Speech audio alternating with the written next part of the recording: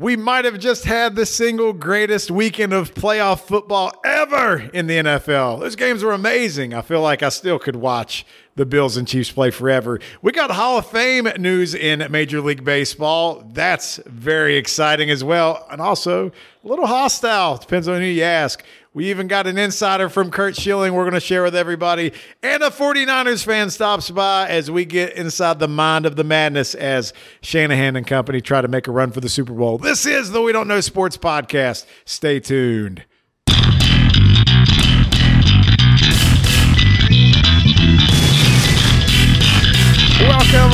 Welcome back once again to the We Don't Know Sports Podcast. This is Chad the Mark with Mr. Brown and Canadian Big E. And fellas, I was talking about it in the intro. I had to work most of the weekend. I was sneaking on my phone, but was it the single greatest divisional round playoff games that we've had in the NFL? The greatest one in my 40 years. Every game ended on the last play of the game with 3 walk-off field goals and then the pass to Kelsey to end your Sunday night in overtime. That was spectacular. I mean, people want to talk about March Madness and lack of productivity.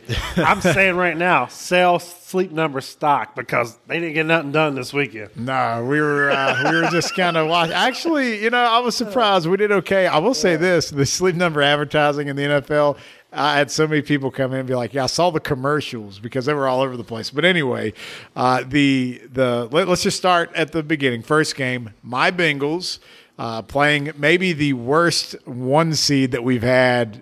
See, I hate this and I like it at the same time. I like it for you because I know you're a diehard Bengals fan and it's been so long, but at the same time, you've crapped all over the Titans as a number 1 seed. I feel vindicated. Top 5 now. power rankings, and it vindicated you. Right. So here I am sticking to my story. I'm not saying like, oh, we beat the 1 seed. No, I said the Titans are trash and the Bengals just proved No, it. but here's the deal. The Packers also lost, and they're number 1 We're going to seed. get there, I know, too. but my point is, anything can happen in a given week. These are good teams. The teams that are in the playoffs, except for the Steelers and apparently the Cardinals. We all thought that they were going to be pretty decent. So the thing about Cincinnati, though, is you had Derrick Henry coming back. Didn't really impact the game much. They let Tannehill do Tannehill-type things. That's why they won. And Joey Burrow and McFearless, like they have the bravado of a team that acts like they're supposed to be there. And it was a beautiful thing. And I sit in my car and I watched it on the phone. I was at my dad's house to go watch the end of it. Wouldn't get out of the car. I had to watch the rest of it because I was like, everything's going well. And when Tannehill threw that pick at the end of the game, and I was like, oh my God, there's 20 seconds left. That was it. And they ended up winning. It was amazing. Like, is this real life? Like, is this what it feels like to have a team that wins? This is amazing. I've experienced this for the last 20 years. Trust me. After a while, it doesn't get old. You will continue to enjoy it. I have one thing to say about Joe Burrow, who's been lights out, Joe Cool. He's not Joe Cool. You are great with words. You must come up with a nickname for him. Joe Cool is taken. I keep hearing people say it. Joe Montana is Joe Cool. It's just Joey. like It's Tom Joey Seaver is franchise. Tom Terrific. It's Joey franchise. Joey franchise. Joey franchise. All right. At the end of that game, I will say for the second week in a row, there was a phantom whistle in the wild card week against the Raiders, an uncalled PI on the interception at the end of the game that led to your field goal. How do you feel about the call suddenly going in your favor? So we talked ad nauseum about the phantom whistle, which was part of the game, and we know that was bullshit and all that. But the pass interference is much more subjective, and I haven't seen nearly the amount of people come out and really talk about that. Everyone just said, well, Tannehill sucks. So I'm just going to ride that one. And for your interference call, I don't really care. So I can attest that Ryan Tannehill does suck. He does. He does. But I was curious. I was very curious on this game. And I know you don't want to hear this, but I felt like the Bengals would win the game. But I was never going to give you the satisfaction of me picking the Bengals to win the game. Because I just felt like their teams are heading in different directions. So let me elaborate. You had Derrick Henry, the 8th leading rusher of the league, in 8-9 games? Yes. Coming back. So generally when that happens, you got a team that's rolling. They've been rolling. They were playing okay without him. Despite it. But you're like, how's that going to change the dynamic, how the culture, what they got going on, the chemistry? But then you're thinking, it's freaking Derrick Henry. Obviously it's going to be better. Well, then, but what I noticed when I was watching the game was he didn't have that explosiveness. Oh, he wasn't 100%. I'm not going to sit here and tell you we beat a 100%. No, I'm just saying, but watching him, he didn't have the explosiveness. They kept trying to ride him like they normally would, and he would get his 4 or 5 yards a carry, but there was never a carry where he would just break off for a big run. So I could tell it wasn't the same Derrick Henry. So at a certain point, maybe they should have said, you know what, let's go back to what got us here. But they didn't adjust. Real quick, just to add to that, when I agree 100% with that statement, but when it kind of comes to fruition for me is when the Titans at the end of the game, they have a 3rd and 1, and they run this stupid read option play, and Tannehill keeps it. And I'm like, well, that was stupid. And then so it's 4th and 1, and I'm like, man, we just got to stop Henry, and they blow it up. Like there's give him the ball explosiveness twice. is there at all, and then Cincinnati gets the ball back. Well, their offensive coordinator's an idiot. They had a drive in the third quarter. You guys are up 16-6, and it's runs all the way down the field. Henry has a couple nice runs, and then their backup busts for like 40 yards. They're down inside the 10, and the first play is a wide receiver screen that one of your defensive end tips and intercepts. Yep. Keep running the ball. You've just ran it down their throat. So as well as Cincinnati played, I'm disappointed that you kept putting the game in Tannehill's hands. Well, yeah, I mean, Cincinnati should have won that game a lot more than 3. Yeah. Like they outplayed them, but it is what it is. They had trouble finishing drives, and Tennessee was terrible on 3rd downs. I felt like Tennessee leading up to this game throughout the stretch run without Derrick Henry, they were kind of like a team like the 49ers, which we're going to talk about, because they didn't have that one guy who's going to beat you. It would be A.J. Brown, but Tannehill couldn't get him the ball consistently. No. But my point is that they're a wild card, and how do you prepare for a team like that finds a way to win every week? And like the Bengals, it probably relief knowing let's kill Derrick Henry, let's make Ryan Tannehill beat us, and that was their game plan once they came back. Yeah, I mean it was almost like a script. It might as well have been. It might have actually helped them. Yeah. I'm with you. Looking back. So we're not going to keep talking. As much as I love talking about the Bengals, we'll keep moving. So the other game you just mentioned, the 49ers coming off the big win against Dallas. They go into Green Bay, Lambeau, the snow's falling. What a offensive shit show that game was. But, I mean, we can talk about a lot of different things and Jimmy G and Aaron Rodgers and all that, but – man, the Packers' special teams was so bad. Like, to me, that is singly the reason why they lost that game. Am I wrong, or is there more to it? No, and they have been. They are the single reason. The Niners didn't score an offensive touchdown and won that game 13-10. The one time they were down inside the 5, Jimmy G threw an interception. Yep. To me, and that's the same thing. Both 1 seeds lost at home on the same day. Aaron Rodgers goes down the field, first drive of the game, touchdown. Second drive, they're rolling. I think it was Fred Warner, if I'm thinking correctly, makes a huge play, causes a fumble, gets the ball back for the Niners. Yep. To me, that right there was a play of the game, because if they go up 14-0, that game's over. From that point on, they were able to keep Aaron Rodgers to minimal gains at most, of course, off the board other than a field goal. Well, they had a field goal blocked. Yep. That was one play, which the guy just slid through the blockers like nothing. And then obviously the blocked punt that we talked about where they got their touchdown. And then even at the end of the game, the Niners are lining up to win the game, and they can't even get 11 guys on the field to try to block it. Yep. I mean, just comedy of errors. 2 things about this game that make me think of teams of the past or things of the past. One, this Niners team has a feel of the 07 Giants to me. They beat my undefeated Patriots in the Super Bowl. They got hot at the right time. They can rush you with the 4 up front. They're just tougher than you are. The only thing you're hoping is that Garoppolo doesn't kill them and makes one big throw. Same thing with Eli going into that postseason was, God, I hope he doesn't kill us. The second thing is that the Packers have had Favre and Rodgers for the last 30-plus years, and they have 2 Super Bowls to show for it, 3 Super Bowl appearances. Which is more than the Bengals. They're like that commercial where some guy is trying to sell something, and he's at the Hoover Dam, and he just puts tape or bubble gum over top of it. They have completely held that franchise. Yeah, Flex Seal. They've held that franchise together. If you were to take Rodgers off the same team that's won at least 13 games 3 years in a row, they probably won 7. You got any thoughts on the game? Did you watch it, or were you checked out at that point? I watched part of it. It was a late game. But I want to first and foremost give a shout out to some Packers fans that I know are probably listening. I got Teresa Shepard, Leslie Gluey, and fellow we don't know sports. What we call it here? Insider. Sorry, Mike Gallo. Mike Gallo. I knew that's where you're going. So- he was pre-gaming hard. Gallo, Shepard, and Gluey. How are you guys holding up? I'm just worried about you guys, but then again, I would know how you're holding up because we all know as well as you that Aaron Rodgers is as good as gone next year. So Yeah, and they don't win playoff games, and they definitely don't beat the Niners in the playoffs. I'll say this, Niners, expected.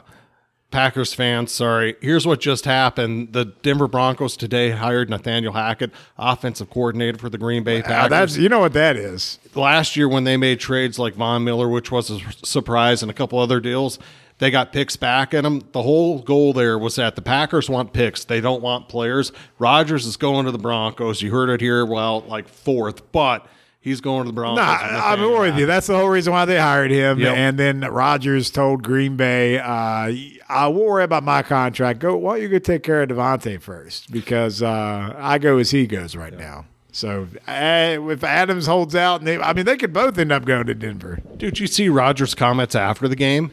Talked about his future. I'll have to sit back and evaluate. There's a lot of guys whose contracts are up or are near being up. That'll all have to be evaluated before I make a decision going forward. The salary cap next year is a mess for them. you get nothing positive from that press conference if you're a Packers fan. No. Just the whole body. Doom and No, gloom. that run you just talked about with Favre and Rodgers and all Yeah. that, it's about to come to a crashing Because halt. Jordan It Love is. is not that guy. It is, but like to that point. So you're a Packers fan. You've had 2 championships in 30 years. But let's talk about them Lions and Bengals fans or Bills fans. Would you be happy with it? Absolutely. I Sure. got the fact that they only won 2 in 30 years, but my God, how many teams would die for that? You know what the Green Bay Packers are of the NFL? The Atlanta Braves. Yes, sir. You knew what I was going to say. We read each other's minds. You had to stick that The knife fact in that there. they won one, but they didn't They achieve their potential. should have been more. Right. All right, let's keep moving because we got a packed show here. So just the other games. So Tom Brady couldn't get it done, man. You know what? So I'm watching this game. I'm sorry to interrupt you. I'm just going to jump in here. I'm texting back and forth with bastard. Cousin T. I love Cousin T. He's a big man. He's an awesome man. They're down 27-3, and he texted me and he said, "You know what? This sucks. Guys' contracts came back this year to try and make a run for it. They're going to leave, retire. It's going to be another 15 years before we make the playoffs," because he's a diehard fan. And I said, "It's 27-3. Just wait. All you need is one drive down the field, a dumb Stafford throw, and it's 27-17. Yeah, my favorite thing was the one of y'all found the meme that showed the Rams logo turning into the Falcons, Oh, that was Bonehammer. Yeah. and then it quickly changed. Just back. kidding. Yeah, almost, not quite. So they make the comeback down 27-3 with there was 4 or 5 minutes left in the third quarter. They come all the way back, tie it at 27, and all you're thinking to yourself is get this game to overtime because it's over. The Rams have really self-destructed. Todd Bowles, who last week on our show I said deserves a chance for another head coaching position. I want to retract that statement because he went single coverage, single high safety. You let Cooper Kupp, who won the Triple Crown this year for wide receivers, beat you on all he did was run straight deep. He Just didn't do anything killed else. him. I was like, and a beautiful throw too. Yeah. It was great. But I think we all thought like when it started happening, here Brady is again. It's going to take Guess who's place. back? But man, the way that team's built, they were just missing too many weapons and too banged up. Me and Biggie were down there watching it. We were watching the comeback transpire until it didn't. until it didn't. Still turned into be a great Greg game. texted me and he said, "Well, you want to watch this blowout from here?" And I said, "You mean the Tom Brady comeback?" He did. I'm like, he's like, sure. There you go. All right. So just quickly on this, is Brady back next year? I got to be honest with you. The first time ever, I think Brady is retiring.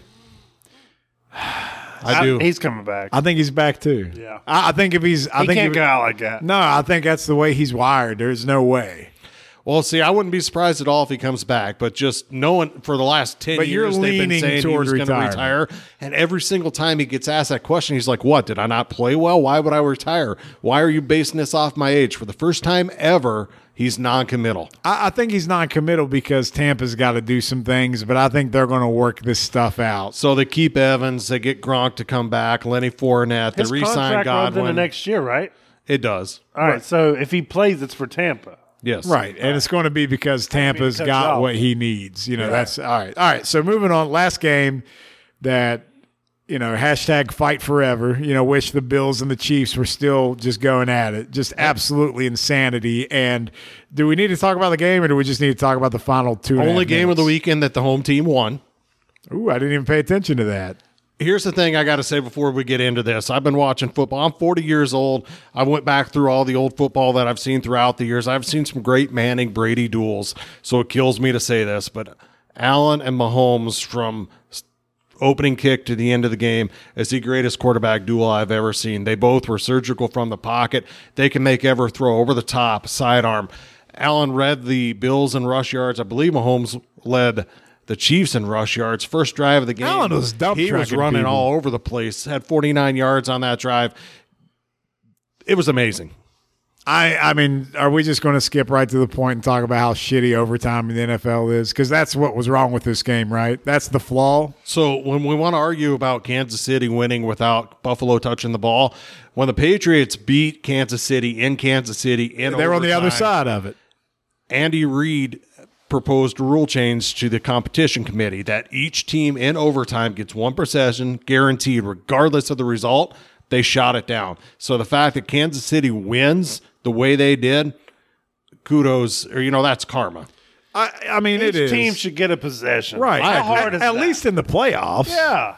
Well, I think in the regular season, I do too. How hard is it to give each team one possession guaranteed? I mean, and look at And the if you way. stop them, it's over anyway. Look at Yeah. the parity in the NFL now. Like you need this. Like, let's be honest, overtime and the game has changed so much that here's we get the thing, ties too. sometimes. Like, If- look at go back to the Chargers Raiders bullshit. If Like, you were going to God. overtime and you were guaranteed one possession, you're going to kick off the start. You're going to hope to hold them and get better field Right. position. So Right. you're saying if the first team scores, then the second team scores, you just do it all over. You keep playing. You After just each play till team the has clock had one goes. possession, if it's tied, it then becomes sudden death. Right. But if the first team kicks a field goal and the second team kicks a touchdown, then you got the whole aspect where the team could go for two now. Yeah. Like, I mean, yes, just give them each a possession.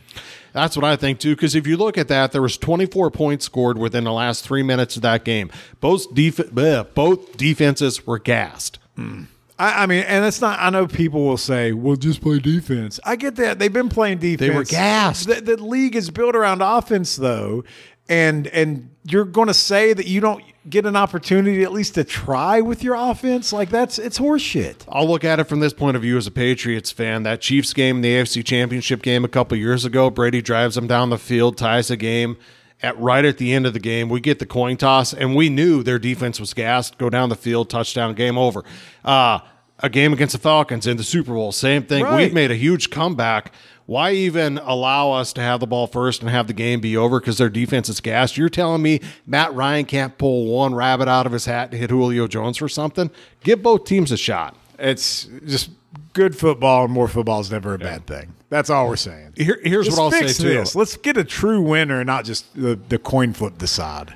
I'm curious what you guys think about the end of the game. A lot of it's been said they should have squib kick it short. What do you guys think?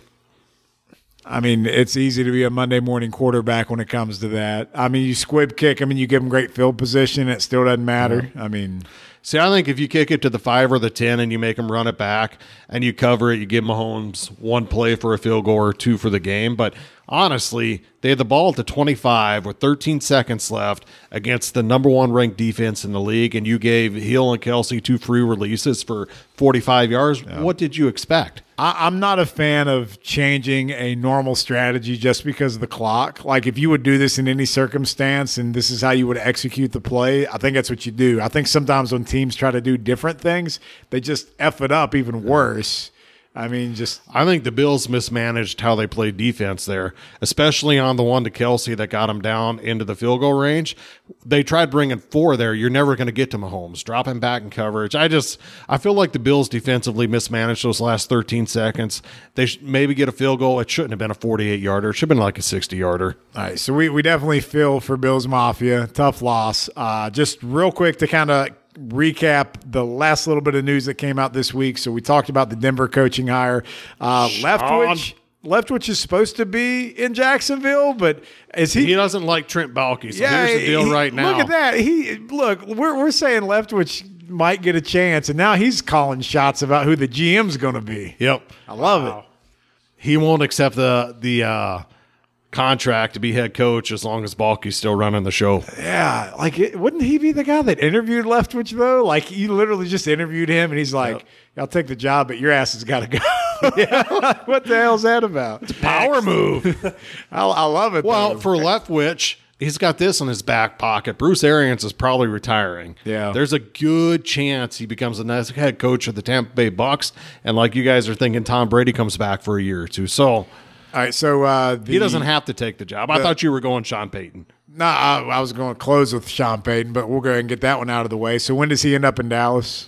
I'm going to say next year. Okay, because they already said Dan Quinn's staying in Dallas, and nobody wants to hire Kellen Moore's ass after that playoff performance. Yeah, right. So the band's back together for one more year, and Sean Payton's going to sit by and just wait. I have to say this. If I'm Jerry Jones and I'm 80 years old and I'm a billionaire, I have the most valued franchise, I have my people, I do it if it's legal, and I call Sean Payton. I tell Sean, I'll put you in the Ring of Honor before I ever hire you. What do I need to do?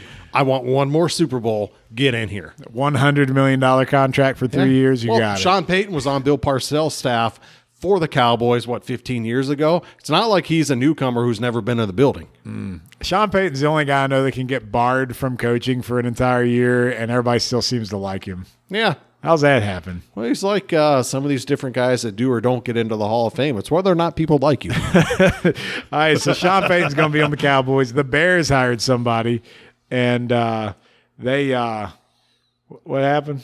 We got some fan interference, Malice in the Palace going on. What? We're watching a game in the background, and this is the Lakers and the Sixers. Yeah, Carmella. Oh, is that the band? Oh, my God. Oh, it's like 100. Yeah. What's it happening? was getting crazy. That's why I was trying to get y'all's Oh, attention. man. I didn't even see that. All right, that's a good place to stop. We hit enough NFL, 20 minutes. The Bears hired somebody that was a defensive coordinator for the Colts. Nobody cares. That's not a flashy hire, but maybe he'll do better. I'm sure he's going to not help with the development of Justin Fields. So best of luck, Bears fans. But is that it? Is that where we're at now? I think we're good for this. We're good. All right. That's enough NFL until we get to our Stone Cold Lead Pipe Locks of the Week. Oh, and actually, we'll go ahead and talk some more NFL. Here's our No Filter segment, 49ers edition. Hold on to your butts because we got somebody wearing a set of footy pajamas with a butt flap. Hope you're ready for that. Enjoy. It's next. All right, ladies and gentlemen, we went through the bowels of the internet. We found our 49er insider. He's from parts unknown. I don't know where that is exactly, but is in a dark, dimly lit place right now. We see he got his Niners hoodie on right now, like he's about to be tucked in at night. But he's sleeping well because the Niners have survived and advanced. Ashley Harper joins the show. Ashley, how's it going, brother? Man, better than ever, other than COVID. So you have COVID right now? Yeah, I've had it for a couple of days. I think I'm on the downslope to normalcy. So, man, we don't know sports had a whole COVID onslaught over the past month. All of us have had it for essentially, I think you kind of survived, but your household had it. Oh, yeah. Hey, is that a 49ers onesie you're wearing? I bet it's got the footies in it. All day long. I was Wait, does it have I'm like a gold miner and a 49er fan, but yeah, it's full on. All right, turn around. We want to see the butt flap. Oh, no. I've got Velcro. Oh, wow. I love it. Velcro butt dump. Okay, that's good. So you're ready for all situations. Yeah. And our winning percentage when I wear the onesie is higher than Jimmy Garoppolo's win percentage as a Niner starter, and that's strong. Okay, so you're keeping track of the important statistics. That's fantastic to know. So let's jump right into it. So you're going up against the Rams, and remind all our listeners, what is the Niners' record against the Rams this year? That would be 2-0. So it's incredibly difficult to beat a team 3 times in 1 year. So tell me why it's about to happen. Well, primarily for the biggest reason, we're the hottest team in the NFL right now. We've persevered with our backs up against the wall continually. The last time we did beat the Rams, I mean, with all due respect, they had us beat at one point 17-0. We barely scraped out a field goal before halftime. They're obviously a very powerful team. They've got a lot of star athletes, but that intangible that they do not have is the spirit of our team. Obviously, we felt, I mean, within inches close of beating the Chiefs 2 years ago. And I think the core of that team, mostly they're all together, but we have had a lot of new additions, and that's what's put them where they're at. But it's that drive. It's the spirit of the team. And I really think the Rams, we know their number. And as soon as we get Jalen Ramsey going cuckoo in the middle of that game, it's lights out. So for that to be the case, does Debo need to be more successful in the air or on the ground in this game? I would say it's always going to be a combination of both. The awesome thing is their coach does such a blended play calls special. Debo is also an excellent blocker. He can throw blocks that lead to scores. We don't care how we get the points, whether it's that or if it's Robbie Gould kicking 9 field goals. We just want to win the ball game. But I'd say it'll be a combination of both, obviously. I mean, the last time he played the Rams, he looked like Superman, threw a touchdown pass that day, probably threw more. You know, he was equal to as many touchdowns as Aaron Rodgers threw last week. Which was, well, it was you had to throw that actually threw more. Hey, so I got a question for you. Obviously, my rooting interests are over with. You know, my Raiders lost to his Bengals, so you both still have something to cheer here for on the upcoming weekend. But I would say this from outside perspective that the 49ers are the biggest wild card team going into this weekend. And I say that because you look at the other teams and you feel like you could like strategize against them on paper, but you guys show up every single week. You put it together a different way. You really don't know how they're going to beat you. So to me, I was telling Chad last week that I feel like you guys are harder to game plan because it's like no one week is going to be the guy that kills you like that given week. So it's different. Like a couple of weeks ago, like people were ready to write off Shanahan as being done in San Francisco, you know, and now look where we're at. What you're saying is 100% true. So like you don't know what to expect. And I think you're right, Ashley. The Niners might be the most dangerous team out there right now. Maybe not the best on paper, but the most dangerous for sure. Oh, absolutely. It'd be like preparing 300 years ago with somebody that's coming up with the very first fireworks. And you're like, hey, yeah, let's get ready to light this son of a bitch. And you don't know what's going to happen. It could explode right in your face. It's going to be entertaining one way or the other. Just go for ruin. It could be a dud. I mean, we want to come out the gate strong, obviously, but it is frustrating sometimes as a Niner fan, too. I mean, and of course, maybe it's because I grew up in West Virginia, so being a Mountaineer fan, plus being a Niner fan, I see some resemblance sometimes when we play teams that we should just steamroll. And we don't show up, and it's just lack of execution. And I think that's the key with the Niners. When they do execute on the game plan, they're lethal. They're very lethal. And they do have a number of players that are superior. Don't get recognition. We've had some fill-ins on the defensive line who've been outstanding. And that's not a unknown entity. If you're facing us and you're another quarterback, you're scared to death. They don't want to have to play that defense and be on the field the whole time. So it does work to our advantage, which our coach has said the past couple of weeks. If we run the ball more than 30 times in a game, we feel we're going to beat any opponent we face. All right, so let's back up for a second. How long have you actually been a Niners fan? That would be since 1984. Late 84. Okay. So you've been there for some Super Bowls, you know, probably wearing the diaper, still has the same footy pajamas. So that's good. The biggest thing is, you know, when you go back to being a Niners fan that long, like I'm sure, you know, the ups and downs and Like, I'm sure you can remember Steve Young blowing Super Bowl passing records in the 90s when they got their victory there, and then the heartbreak of the night the lights went out in the dome and all that stuff. But going all the way up to this year, so the Niners made a move and they drafted a quarterback. They drafted Trey Lance. How in the world did we end up from that place to where we are today? You're saying to get here from the mindset of drafting Trey Lance. That would be a long-term of sticking to probably the game plan, which they knew they already have so many key elements in place. Anybody also knows primarily too, unless you know with certainty that a quarterback would be ready to go when they already have one that's been a good starter. He fits. And when he's ready to play, he's got a good command on the offense. Those are those intangibles that Jimmy G doesn't get any credit for, because obviously he's not outstanding. He's not a Tom Brady. He's not a Russell Wilson. He's not going to be able to be as athletic and get out of the pocket and move. But it's just needing to have that time frame for Trey Lance to develop, which it should scare other teams. I hope it scares other teams in our division to know we've got a cannon of an arm back there that's eventually going to come. But the main thing is just winning ball games. Our culture is to just win ball games. And at the beginning of the season, being 3-5, you start to really worry. Obviously, you feel like any given step in the wrong way and you're done for. Yeah, you're definitely fortunate the Seahawks took a big step back this year, because that division's no slouch either, man. That division's tough. Absolutely. And now with, who knows what their future is going to hold.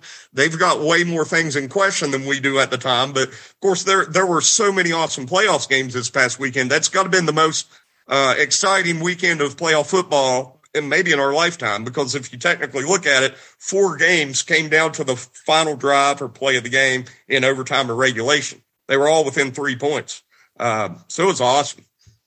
So what was more satisfying? Just the fact that, you guys have had the season you've had, you're at the point where you're at now in the playoffs, or just that specific moment going into Lambeau and beating Aaron Rodgers, what might be his last chance as a Packer?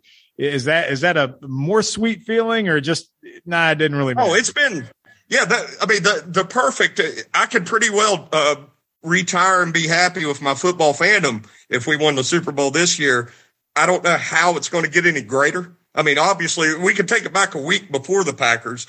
That was just precious how the Cowboys ended that ball game, which we stumbled. We allowed them to be in a game that they shouldn't have been in. The same as the Bengals about 4 weeks ago too, 4 or 5, but, allowing them to hang around.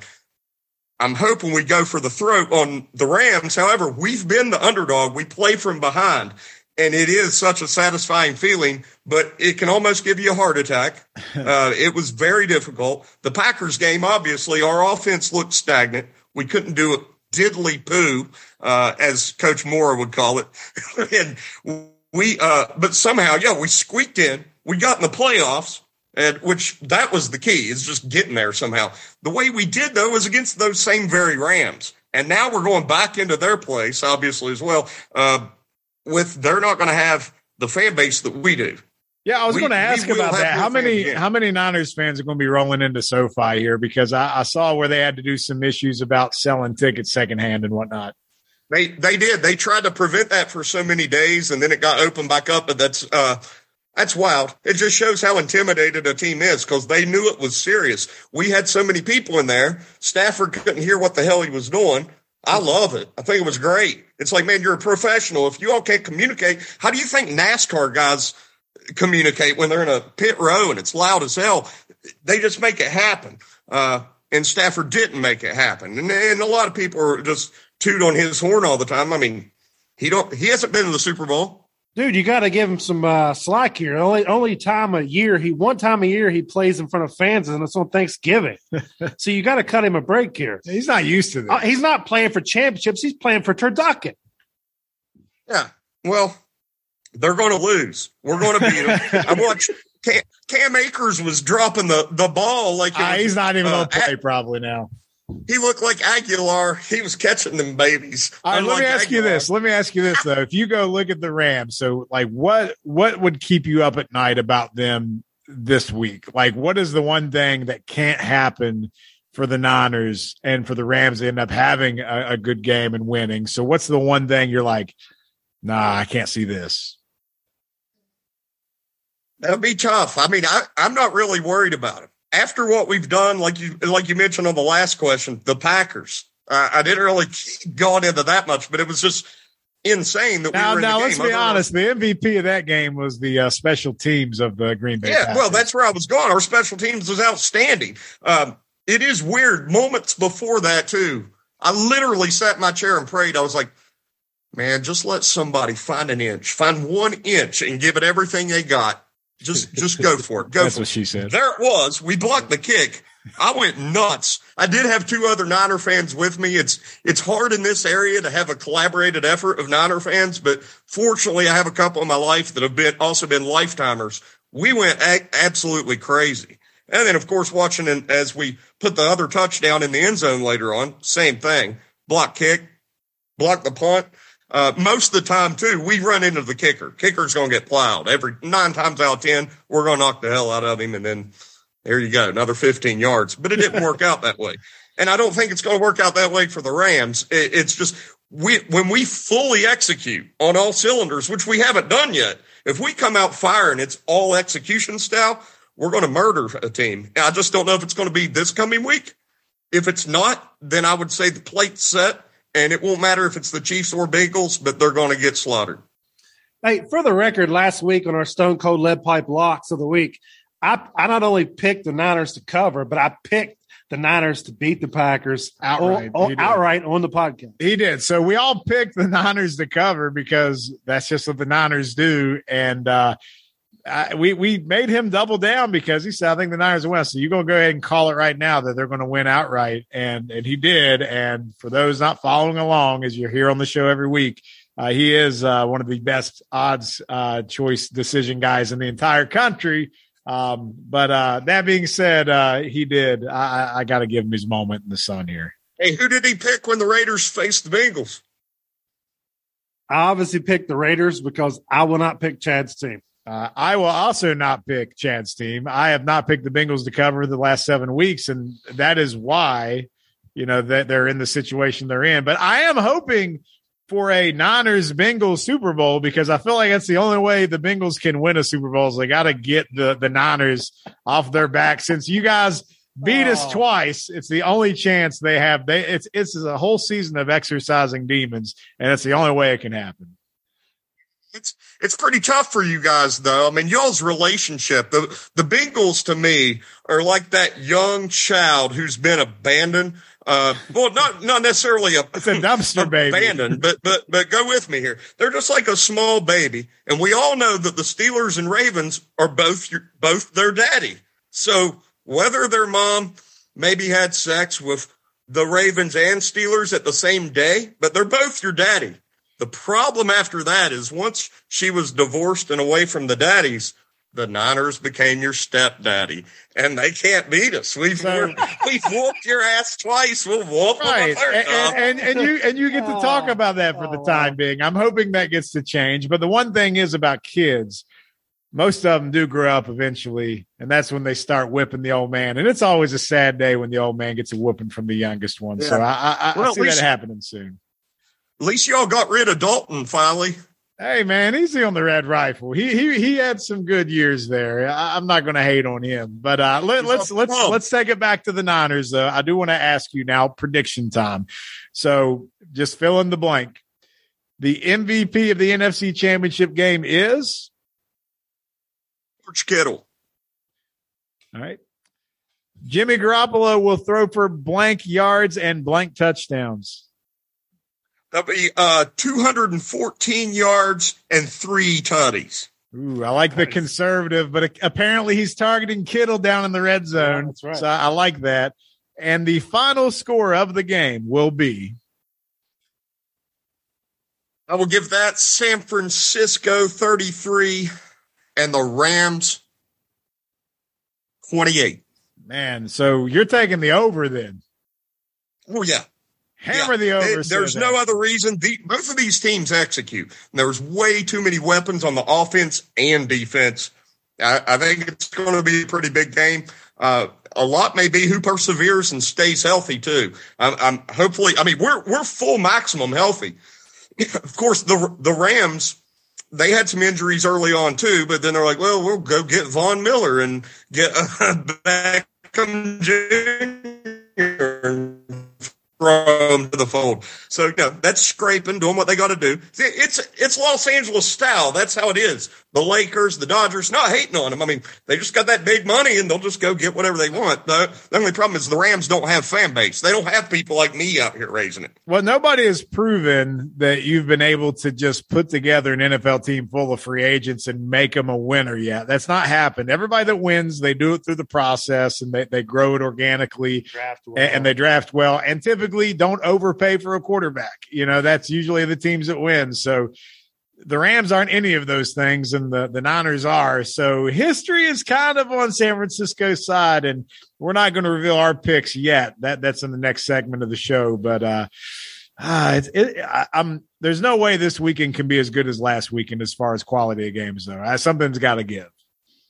You never can tell. We had some outstanding games in 2013 to get to the Super Bowl as well. Some folks do forget, but the game against New Orleans was one of the most spectacular.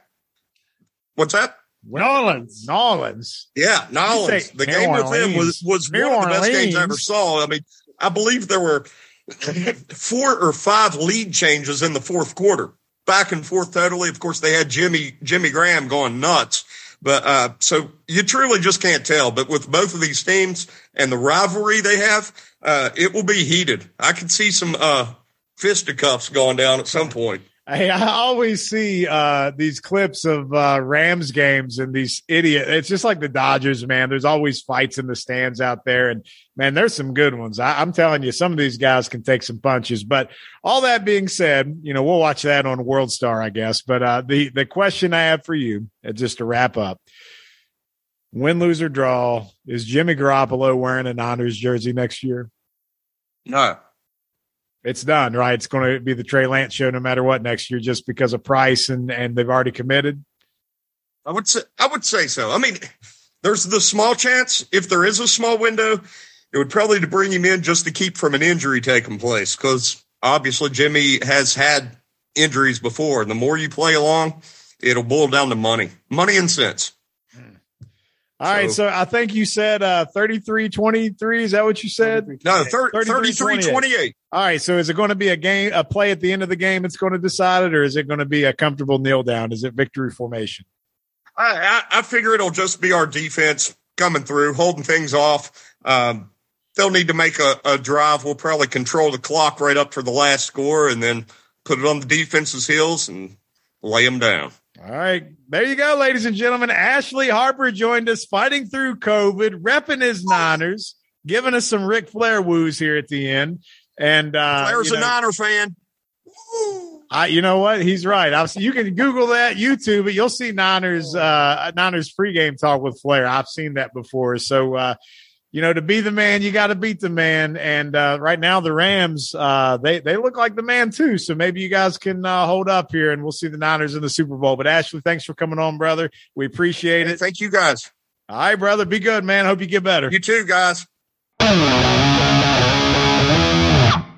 Well, as we continue to wait on baseball to figure out their dumbasses and see if we have a season, we did get gifted with the Hall of Fame announcement, and the ballot was full. We had a lot of people on the last year, next to last year, and drum roll, the Hall of Fame announcement was David Ortiz is your lone survivor. So, Mr. Brown, on his first chance.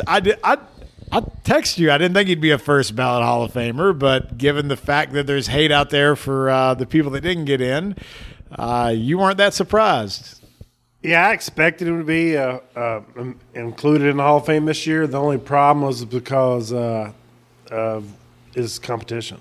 Yeah. Everybody wanted to vote for at least somebody, and they didn't want to vote for the other guys. And he's such a likable guy. He is a likable guy. His first year on the ballot was the 10th year of people who a lot of guys, writers hate.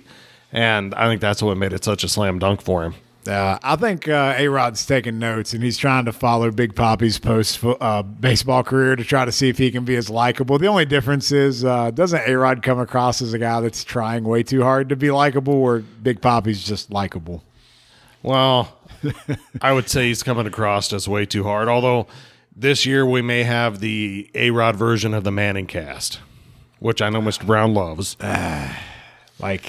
If you would have told me 10 years ago A-Rod was going to be around baseball the way he is, I would never have believed it. Well, I have this question for Mr. Brown. So David Ortiz made it in, first ballot, DH. He has the exact same career and plays in Kansas City. Is he first ballot Hall of Famer? Well, I wouldn't say he is because he wouldn't have the postseason experience. Yeah, you wouldn't he didn't have end the market. streak. Right. But my thing on that is, so we did a poll in my baseball group about the top DH of all time. Of course, it went head to head with Edgar Martinez, Who's in the Hall of Fame. Big Poppy, but it was neck and neck. It took Edgar his last year on the ballot. Yeah, he was to in get year 10, wasn't he? and Poppy gets in his first year. That shows the discrepancy because they're like Edgar and Poppy are neck and neck. And you're As going far to as tell me on field, yeah. you're going to tell me that Poppy just gets in.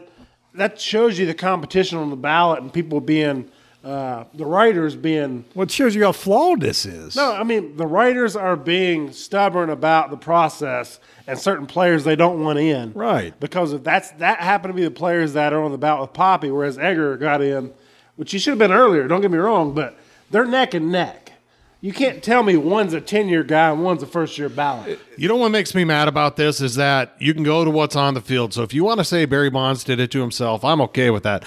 Some of these other guys who don't get in, and one of the clauses, it's a character clause. You mean this fat piece of shit guy who writes and has a bunch of skeletons in his closet? He gets to determine the That's character. the problem with all this is because there's bull not crap. consistency. There's no consistency No. with it. I get that if you want to have integrity as part of it, but like, where's the litmus test for this? Where you decide, Yeah. like, Poppy failed a PED test. How in the hell is he in then? Yeah. I got something on that. Go ahead. So it happened in 2003, Right. and that was when they were starting to get it rolling. Correct. It was supposed to be confidential. Right, but no one, including Poppy, would say what caused him to fail that test. All Poppy would say was that, I think it was something over the counter, and no one pressed him further about it. Right. So it could have been over the counter substance. It could have been just steroids. It could have been anything. Because he doesn't look like a steroid user either. Yeah. But the fact is, no one pressed the guy, and it was fine. And Because he wasn't an asshole like Right. Bonds, And he said that no one before 2003 should be held to that standard, because, like he said, I'm not Manny. I didn't fail a test, right? Right. That counted, but if that's the same logic, put Clemens and Bonds in because they Right. never even failed a test, period. Sosa and McGuire should be in. They didn't fail anything. It was All they part did of the was look game. bad with the Balco investigation. And Poppy actually failed a test, whereas the other guys didn't. And you're going to knock them off the ballot because of suspicion and that they were pricks? Right. Like Bonds is a prick. I can't say McGuire and Sosa were pricks. Right. But they were the scapegoats that brought baseball back from the strike. And now we're going to shit all over them? Right. And Give then me a break. And then Bud Selig and everyone else knew what was going on. well, Bud Selig's in the Hall of Fame. Exactly. Everyone knew what was going on. These people filled seats. Right. They brought baseball back, and we're going to sit here and turn the blind eye while it's happening. We know what's happening, but now they're not able to be in that wing in the Hall of Fame, which is complete bullshit. I'm pissed about it. It is shitty because it ruins the Hall of Fame to a certain degree. You know what David Ortiz did before he went to Boston? He played 6 seasons in Minnesota. He hit .268 with 58 home runs. He That's signed what he a was looking up on his phone over there. $1.25 million contract, and guess what? They cut his ass. Yep. Well, the other thing about it, and I saw a couple different sports writers that came out referencing Barry Bonds, and they were saying, so we all benefited off of him doing this. Yeah, you covered him. Yeah. You were writing articles about him. You were watching the games. That's what I saw Stephen A. Smith and Jackass Russo. I saw them get into it where he's like, you were covering him? I've been to your house and you were watching games of the Giants. It's like, well, they were in the playoffs. Right. You were covering his ass, I mean, but now you're going to turn a blind eye. Yep. I mean, it's So let's talk about it real quick. So you got Barry Bonds. He's the all-time home run leader. I love All-time me some walk leader. I love me some Hank Aaron. I love me some Hank Aaron. God rest his soul. But Barry Bonds is the best hitter I've ever seen. It's not close. For God's sakes, they would walk him with the bases loaded to give 1 run in instead of 4, and it happened multiple occasions. The guy would get 1 pitch a game in his Giants years, and he would strike the ball into McCovey Cove, and he would walk the other 3 times. His on base percentage would be 1,000 for the day, and that's fine, but guess what? Steroids don't make him do that. It don't change your eye contact, and it don't change none of that. I don't think anybody's taking away what he did on the field. It's just the fact he did it anyway. Did the steroids anyway. That goes into that stupid integrity. He was a Hall of Famer thing. in the Pittsburgh days. Right. And it's like, where do you draw the line on that stuff? So I don't even like that argument. Just put him in anyway, because what happened it's like when the NCAA acts like Louisville didn't win a national championship and Forget USC. the Fab Five. Yeah, I mean, If you weren't testing for it, then let the man in. He didn't fail nothing. he played the games and he did what he did, right? Let me ask you this. Roger Clemens, most Cy Youngs of all time was 7. Do you want him or you want Jack Morris on the mound? Yeah, I want Roger Clemens. That's the point. Like, the fact is, Rocket Clemens from the Boston days is a badass. He came to the Yankees. He didn't falter under the pressure. He's a badass. Like, 7 Cy Youngs. All-time home run king. Barry Bonds not in the Hall of Fame. It's bullshit, and we haven't even got to Kurt Schilling yet. Well, let's go ahead and go there, because Schilling is a guy by any measure should be in there. So before we get into that real quick, I have one thing that slipped my mind. All right, go ahead. We want to keep talking about Bonds, Clemens, Sosa, McGuire.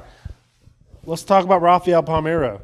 He's one of 7 players in the history of baseball to have 3,000 hits and over 550 home runs. You know why he's not in? Because of that grand jury. That's it. But my point is, one of 7 players to achieve those stats. Oh, you mean historical significance? But he never failed a drug test. Oh, but He looked good. He looks didn't look like good it. on Capitol Hill, though. No, he did not. He pointed his finger. But Remember that? 3,000 Can't hits trust that guy now. and over 550 home runs. 7 players ever, but no one's talking about Palmeiro right now. People forget about him. He Well, that's does 'cause get he's off forgotten the in ballot the now. conversation. They always bring up Bonds, Clemens, Sosa, McGuire. They don't bring up Palmeiro, and they should, because to me, Palmeiro is in that class with Bonds, where he's a Hall of Famer. You should put him in Clemens. Bonds, Clemens, and Palmeiro should all be in the Hall of Fame. If you want to keep Sammy Sosa out, that's fine. Marginal player, juicing obviously helped him. Mark McGuire hit 49 home runs in his rookie year. He didn't look anything like he did 5-6 Dude, years Sosa's later. got over 600 career home runs. I know, but he hit freaking And, dude, Mark 300 home runs in like 4 years, it felt like. He was a badass. I mean, but Mark McGuire in 1987 hit 49 home runs as a rookie as a stick. Yeah. Granted, his forearms were cut, but he was lean. Well, he was just now getting to know Canseco then. Exactly. But the dude hit 49 home runs as a rookie. See, to me, when I look at steroids, there are certain guys I can see where they popped for a year or He two. wasn't Big Mac back then. And they probably helped him, like Brady Anderson. But for the most part, Brady Anderson hitting you 50 can't tell home me that runs. steroids really improve any of these guys' overall play. It just doesn't. Barry Bonds, like Mr. Brown Look, was saying, that's not the point, it does though, make why these difference. people aren't voting them in. You know what? It's the You know what it is, integrity. though? It's a convenient excuse. It's like when these politicians take a certain part of the Constitution because it benefits what they're trying to Right, sell and to they're you. going to stand That's on what that the writers soapbox do. forever now. They're not going to change it because you can't sit there for the last 10 years these guys have been on the ballot and now change your stance. I saw- Maybe a couple did because they're like, we just wanted to make them sweat because we're pissed. But there's people that they're never going to change their mind. Yeah. This is what they think until they – but here's the thing. These guys are all going to get in on the Players Veterans Committee. There's no way they don't. I saw a tweet from Jeff Passan, and it said that the Major League Baseball Hall of Fame has monumentally failed if they don't put Barry Bonds in on Tuesday. It's a museum. Yeah. You've held him out. It's like if you want to make him wait till 10th year, like you just said, that's fine. That was your punishment. To not put him in at all, you're trying to control what this guy did. And Marcus Stroman had a tweet talking about how players appreciate Bonds. They know he's a Hall of Famer. Same with We've talked Clemens. to people on the show. Like, you're looking for validation from a bunch of fat writers who look like me? Get out of here. All right. So what about when it comes to Schilling? When it comes to the Players Committee, is he going to be able to get in? And like you, Mr. Brown, you kind of had a conversation with Kurt Schilling. And go ahead and what was his thoughts? I mean, I'm going to go ahead and quote him because this is what he said about his Hall right, of Fame go ahead. candidacy. He said, he was in a baseball group, but he was like, I appreciate you guys and the support, Bottom line is that no one took anything away from me today, and the game owes me nothing. Now, if I get in, it will be without the writers, the same writers who created Curt Schilling that doesn't exist, and I can live with that. So I'm glad he's at peace because, was it last year he said, just go ahead and take me off the ballot? Like he was already at that point. Look, like he said some politically and I think some racially charged statements. I can't remember exactly what it was because now it's just become the myth of how much we have to not like Curt Schilling because he's controversial. But again, let's just talk about what happened on the field and what he meant and the same reason Ortiz is in and killing the curse. Like Schilling was a part of that too. Can we not remember this? You send parts of Schilling to the Hall of Fame, the bloody socks there. Right. Or you can do that, right? No, dude, on top of that, though, you got Jim Cott, who just got elected. I mean, give me Curt Schilling over Jim Cott every day. I know Jim Cott won like 16 Gold Gloves. I got it. You give me Curt Schilling over him. Curt Schilling measures up very well against Mike Mussina. I mean, there's players in the Hall that Curt Schilling completely dwarfs, and it's not even close. Curt Schilling won at least 21 games in 3 different seasons. He won at least 15 games, which is a nice measure for pitchers, in 9 different seasons, 8 or 9 different seasons.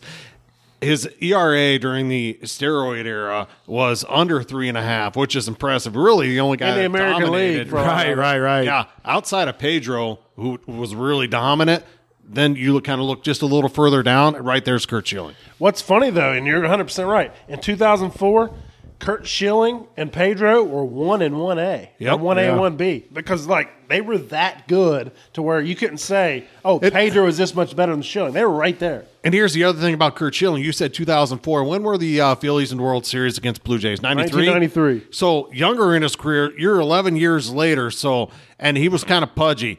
He learned how to pitch, and he got better and better. His Diamondback years were probably Diamondback Reds. That was probably his peak as far as regulars. Yeah. It just, he did not cheat the game in any single way. No, but we're not going to put him in the Hall of Fame because we don't like him. We don't like hurt feelings, but the dude was an absolute badass. And, Curt, I appreciate you taking the time and letting us know what's on your mind. You don't have to tell us anything, but we appreciate the fact that you let us know what's resonating with you because we all know and you know it's complete horse shit. And we love what you gave to the game. We know you didn't leave anything out there. You gave it your all for 3 different teams. And so we appreciate it, man. I mean, so thank you. He and all the other guys, they're in our Hall of Fame. You know what I mean? And we could just completely end the show bitching about this to no end, but I think we'll take a deep breath and try to move away. But I did want to say that I found a silver lining in all of this. I'm fairly certain Joey Votto will make the Hall of Fame now if Ortiz can get in on the first ballot. Votto's probably a first ballot now. There's my optimism because he actually plays in the field. But it's the sliding scale now. It's going to be like you were doing here this entire time. You were referencing guys that didn't get in versus guys that did get in. It makes me hate the Hall of Fame. Just absolutely. You know what it's almost become? It's a popularity contest. It's like a bad high school clique. Well, yeah, it's like that. But what I was thinking is it's like the NBA All-Star Game. Whoever votes the most, that's your starters. It's like the writers are like the idiot fans who they're still voting Yao Ming as starting center because there's a lot of them from China voting. Yep. So now your first 10 years, that's the popular vote. After that, it's the guys you played with, which is what Schilling said. And he'll get in, and when he does, we should all go to Cooperstown and watch him give his speech. There we go.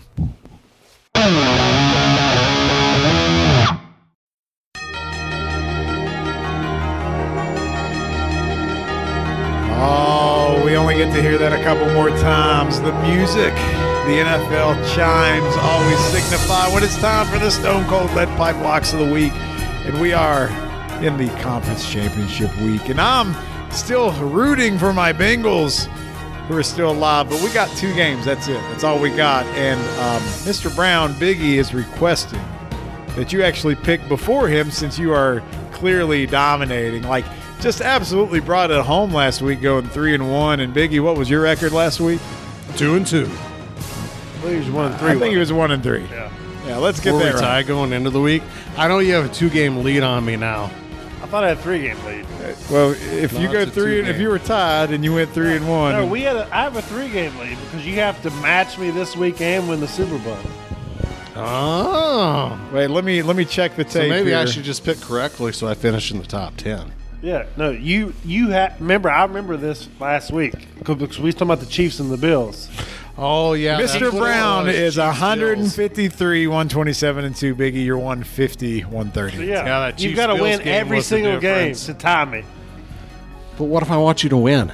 Well, then let me win, brother. I said, knowing all that, are you going first, or do you want Mr. I'm Brown to going go first. first? All right, Mr. Brown. Mr. Brown is our picks leader, and he has been for like 8 weeks, except for the week I tied him. So I want to know what the guy who knows what's going on, especially on Thursdays, has to say. All right, well, we're going to start with the AFC game in Arrowhead. The Cincinnati Bengals on the road. The Chiefs at home. Give them 7 points. They're a 7-point favorite. The Chiefs are a 7-point favorite. 7 even. God bless. It's a big spread. Oh wow. I'll remind you that the last time these teams played, Cincinnati won 31-28. Yeah. So Chiefs are going to win the game, but I've got to go Bengals to cover. That's a big spread. Yeah. I'm going Bengals to cover, but Chiefs will win for sure. You got a prediction of a final score? Pain. No. I think that the Chiefs will win 31. I think it'll be like a push. Okay, so like 31-24. Okay. All right. I can see that. Biggie. Well, for the sake of doing a pick opposite of you to get to the Super Bowl, Is that what we were doing? The logic runs deep I with think this that one. Joey Franchise is going to come out after this game wearing them tinted gray sunglasses or whatever they are. They're like oranges because they're going to be victorious and going to the Super Bowl. But for the sake of beating you in the Super Bowl and finishing tied for the year, I'll take Andy Reid going for one more piece of chocolate cake. So he's going to get more. He's going to win by more than 7. 38-20. Hey, if your things are looking grim, just be the Grim Reaper, right? Isn't that what they say? All right, I like it. All right, so I have a tradition here, and it's not time to break tradition, so I'm just going to say the Chiefs are going to cover. I just hope both teams have fun. That's it. That's it. What else can I say at this point? What am I supposed to do? Like, I've had this cosmic control. I've studied in the dark arts, and I've managed to have the Bengals get this far. I can't Jack, abandon ship now. If this works for you and they win the Super Bowl, you got to take that cosmic Absolutely. karma thing and Absolutely. apply it to West Virginia. That's exactly right. I will do my best. All right, so we're just recap. So I have the Chiefs. I You have the the Chiefs. You're the lone Bengal. Meow. Hey, that was the confidence. That's there. what's going to happen. All right, the NFC game. Let's move over there. We had our 49er Insider earlier with Ashley Harper talking about it. And, we don't need to repeat his confidence here, so we'll go to more of the logic route here. So, Mr. Brown, the Rams at home, where there might be a lot of Niners fans, they're a 3.5-point favorite. All right, so I hate to burst his bubble, but his luck's run out. You're not going to beat the team 3 times in a row. The Rams, It's hard to do. The Rams are winning this game. Von Miller showed up last week. You got Aaron Donald. Their front four is going to wreak havoc on Jimmy Garoppolo and whatever else the Niners try to do. They can't stop the Rams front four, so they're going to wreak havoc. And all Matt Stafford's going to have to do to win this game is be a Jimmy Garoppolo and manage the game. Manage the game. And the Rams are going to win. Gotcha. You got a prediction on final score? I'm going to say the Rams are going to win 34 to 34-28. Okay. All right, Biggie, you're on the clock. Remember a couple weeks ago when the Niners had to win to make the playoffs because the Saints had won earlier in the day? They're down 17-0 towards the end of the second quarter. They could have folded right there. They're not a comeback team. Jimmy Garoppolo, he doesn't bring it back. Jimmy G, he don't throw the ball. He doesn't make mistakes, right? What did they do? They came back and won that game in overtime. Jimmy G was slinging it all over the place. Well, how'd the game end? Matthew Stafford interception in overtime. How many straight wins is that for Kyle Shanahan? Over Sean McVay, 7. You know what's a lucky number? 8. Eight's always been good to me. Magic 8, 8 ball. I'm taking the Niners right here, baby. 9 is in the Super Bowl. You sound like you just did an 8 ball.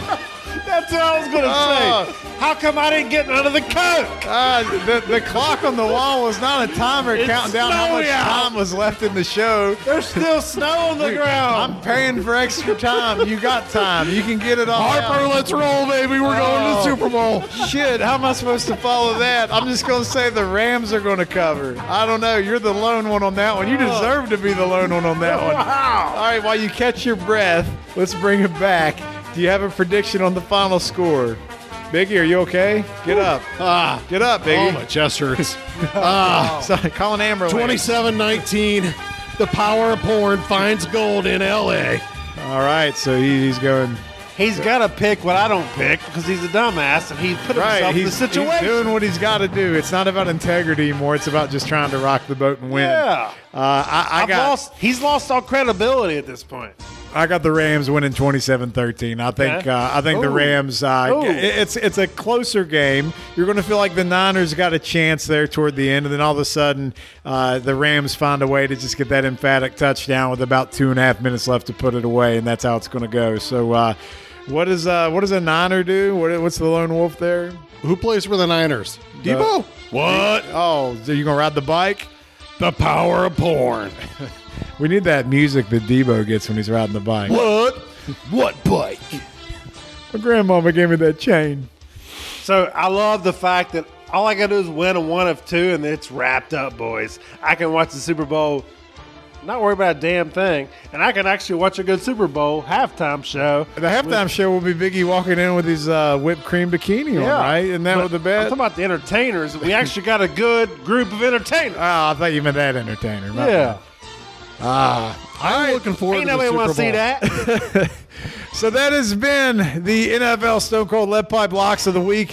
We managed to actually stretch out two games quite a bit there. That was fun. We only get one next time. We're not going to do the Pro Bowl, right? Nah. You watching the Pro Bowl? No. No, nobody's watching the Pro Bowl. All right, until next time, that's it for the NFL picks, boys.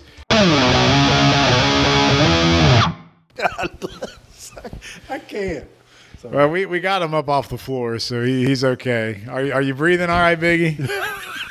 Yeah. All I want to do is just end the show, but now we have to check vitals and all kinds of stuff, and I don't know. I'm glad your need a son's heart down rate here to monitor help you in get here. home. Blood pressure machine. I don't think you want to see what the heart rate is right now. Just stop doing. He's coding. Shock him. Stop doing blow. It'll be all right. All right. Normally, we like to end the show with some type of pop culture. And I will tell you, I know Mr. Brown's got something he wants to bring up. I am unusually excited to see a movie that's coming out. I probably will go to the theaters. And I'm saying, if you guys want to go, I'm kind of interested in this Jackass movie. I just want to see if anybody dies. Dude, I'd be down to go to the theater and watch it. All right. I'm taking I mean, you is up it on see who gets heartburn the quickest? that. I don't know. I mean, That's where we're at because they're about our age. but that means there's probably more injuries taking place. Yeah. More X-rays, things like that. I don't know. The fact they're Steve still out doing of rehab, or is he dead? This. No, he's out. He's in it. Yeah. I don't know. Some of them have died. I saw this meme that said it's for old guys like us to make us feel good about ourselves with these young punks. And Hell yeah. they grew up on TikTok. We grew up on Jackass. We're not the same. That's exactly right. Amen. So that being said, maybe something not as lowbrow as that. Mr. Brown, you've been on the documentary kick. So is there another one for everybody to check out? Yeah, I talked about the All Madden. We Right. talked about the Battered Bastards of Baseball. Right. And my other one is Once Upon a Time in Queens. It's a 4-part documentary, 30 for 30 on ESPN. A lot of people seen it, but if you haven't seen it, you've got to check it out. So it's a 4-parter? Yes. I didn't realize it was that big. It's like a 4-parter. mini-series. Dude, they deep dive. It's pretty good. Dude, it's great. So, and like friend of the show, Ed Hearn, in episode 3, huge appearance in that episode because they're talking about where he stepped up down the stretch run when Gary Carter went down, and he led them down the stretch. And then they're like, "Well, just Gary, take your time getting healthy because we got Ed Hearn. He's doing hot. his thing, showing him going yard, and he's just doing his thing." But it was awesome. All the different personalities. Keith Hernandez. he's sitting there during the documentary petting his cat, talking about it all. It's crazy. Hey, Keith Hernandez is getting his number retired by the Mets this year. Yeah, absolutely. Yeah. One of the best defensive first baseman of all time. And there were so many personalities on this team. So if you watch it, the one person that stood out to me was freaking Lenny freaking Dykstra. Yeah, nails, baby. God. He was so – you can tell the man has done so many damn drugs, he can't even formulate a correct sentence. It's that bad. So they have him on their present day, Yeah. really. No, they're interviewing him. Yeah, but like Dykstra's kind of out there now, right? No, they're interviewing the guy, and he's just like, yeah, man. They said, show me your tits, and I was, show me your tits, man. That's how the conversation goes. And that was just the cameraman he was talking to. Yeah, it was crazy. Dykstra tried to get women in the freaking runway to the dugout there between innings. So Damn, the 80s were a wild time. it was great. And like they went into the fact of where New York, it was a Yankees town, and the Yankees were struggling at the time, and then the Mets did their thing, but then like New York literally had a blackout at that time, and like people were stealing and pillaging the city and burning it to the ground almost. It was bad. People were getting murdered. It was a bad time in New York City. Yeah, the mid-'80s crime rate in New York was insane. Yeah, so Hey, I saw the movie Joker. That was Right. all. That was all that. it's a lot to think about. It really is. But then you got all these guys. You got Dykstra, Strawberry, who's just a stud, but he loves Coke, along with Dwight Gooden with the Coke. And like, So they all like Coke. It was, yeah, I mean, it was the 80s. It was crazy. And the fact that Davey Johnson's their manager, and he's just like, you know what? I just got to do my thing, and we're going to try to win the World Series. And he just let them run wild. He didn't have any kind of discipline on the players whatsoever. He had zero control in the locker room. So the point is, yes, they won the World Series in 1986, but many people are now speculating, had they had someone other than Davey Johnson, Could have been a dynasty. would they have done more than just one World Series that just happened to fall in place for one season? Or is that the reason why they even won one to begin with? Because they were allowed to just be Just themselves. let them be themselves. Yeah. I mean, you could go either way. You can't cage a wild animal, baby. I'm just saying, dude. Well- out of control. On that note, on their flight back from Houston after they had won and they were going into the World Series against the Red Sox, they completely destroyed the plane. And then ownership wants them to each pay a certain portion for plane repairs and whatever. Right.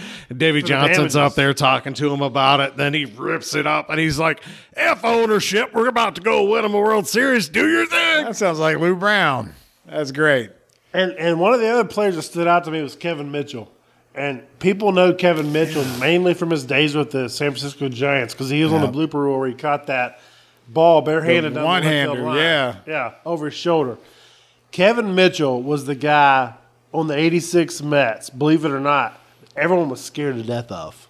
Really? He was a young guy coming up, but like they were Was like, not a rookie that year. I don't know if he's a rookie, but they're like, this dude's got some connections. We don't want to mess with him. Yeah, he comes from the mean streets. Yeah, and they're like, and it was so bad in perception with Kevin Mitchell that they're like, we got to trade him. They traded him to the Giants immediately when you got cokeheads Darryl Strawberry and Dwight Gooden on your team, and then he goes out to the Giants, wins an MVP. Yep. And it's crazy. High 40s home runs. So, out of everything that was revealed during that documentary, what's the thing that stood out the most to you? Because I know what it is to me, but what stood out to you is just something you didn't know or something you had forgotten about. You mean other than Lenny Dykstra? Yep. I guess the fact that I didn't realize, and it's probably different from you actually, being the baseball guy. I feel like everyone knew about Dwight Gooden, but I didn't realize how good the Mets starting staff was. They were lights out. You had Ron Darling, you had Dwight Gooden, you had Sid Fernandez, you had Ojeda, all these guys. And then, knowing me, I paused it and I went and looked at Baseball Reference, and I was like, damn, all these guys did this in 1986? They had a lights out starting five rotation. So, to me, that's the thing I think it's forgotten the most, because you think of a guy like the ball through the legs. You remember Darryl Strawberry and Keith Hernandez and Lenny Dykstra. You forget the fact that other than Doc Gooden, they had 3 other guys who were just lights out. Ron Darling was one hell of a pitcher. The thing that stuck out to me the most throughout the entire thing was the fact that Doc Gooden missed the victory parade for the World Series, because when they got done winning the World Series, he went to a Coke house and got so high that he watched the World Series parade in New York from that house. Yeah. Yeah, I remember that. That was nuts. That you're the next greatest thing. You're Doc Gooden. You're not on that boat going through town. You're watching it on TV because you can't get there. So there's your amazing on drugs. There's your amazing part, is that these guys are alive, and some of them living a very nice life now, knowing that they had those demons at the time. It's just insane. Here's what was craziest too, and I'm glad you brought that up. The fact was, despite all this turmoil going on, Gary Carter, okay, devout Christian, was always thinking, like very strong in his beliefs. So they interviewed his wife several times in this documentary. He was the glue that held it all together. And the fact is, he's on this team with all these delinquents. And it's Gary Carter, and like MVP Gary Carter. And he's gone now because he passed away, but his belief was so strong. And it's just funny how things work out, because he's the guy that's mixed in with all this. And he's the one that's gone now. Yeah. When I watched that, It's weird. It's not fitting, right? It's Right. just odd. it kind of had the feeling of like they'd say Phil Jackson was the coach, but they feared Michael Jordan. They kind of feared letting Gary Carter down. They didn't outright say that, but you can tell that. yeah. You can tell that. How fitting that we close football with Big E going on a cocaine and fueled, tirade, and then we end up talking about the '86 Mets. See, it's all connected, See? it It was all fit in. Like, Just- it's almost like we planned it. I mean, is there a script for the show? Yeah. Maybe we should start scripting this. Yeah. We're like that little kid in Manifest. It's all connected. All right. Well, I think that's a good place to wrap her up, fellas. We got a huge weekend coming up for football, and we'll be back at it. And we get a week off, because we're not going to talk about the Pro Bowl, but I'm going to get time to maybe check out the documentary for the Mets, because I have not seen that. That's an ESPN one. Yeah, 30 So for 30. 30 for 30. So ESPN Plus, you can get it. $5.99 a month. $5.99 a month. Those bastards. Oh, well. They get what they get. Well, And that just wraps it remember, up. before go you ahead. say you're going to wrap it up, I forgot this last week. If you are not experts like us here at We Don't Know Sports, call 1-800-GAMBLER. Yeah, we're supposed to do that on the gambling section. Yeah, That's I your forgot. part. 2 weeks in a row. I said, Damn it, Biggie. All right. Well, now I can wrap up. Ladies and gentlemen, that has been the We Don't Know Sports podcast. We appreciate you bringing us into your earbuds once again. Have a wonderful weekend. Enjoy the conference championship games, and we'll see you next week. Bye-bye.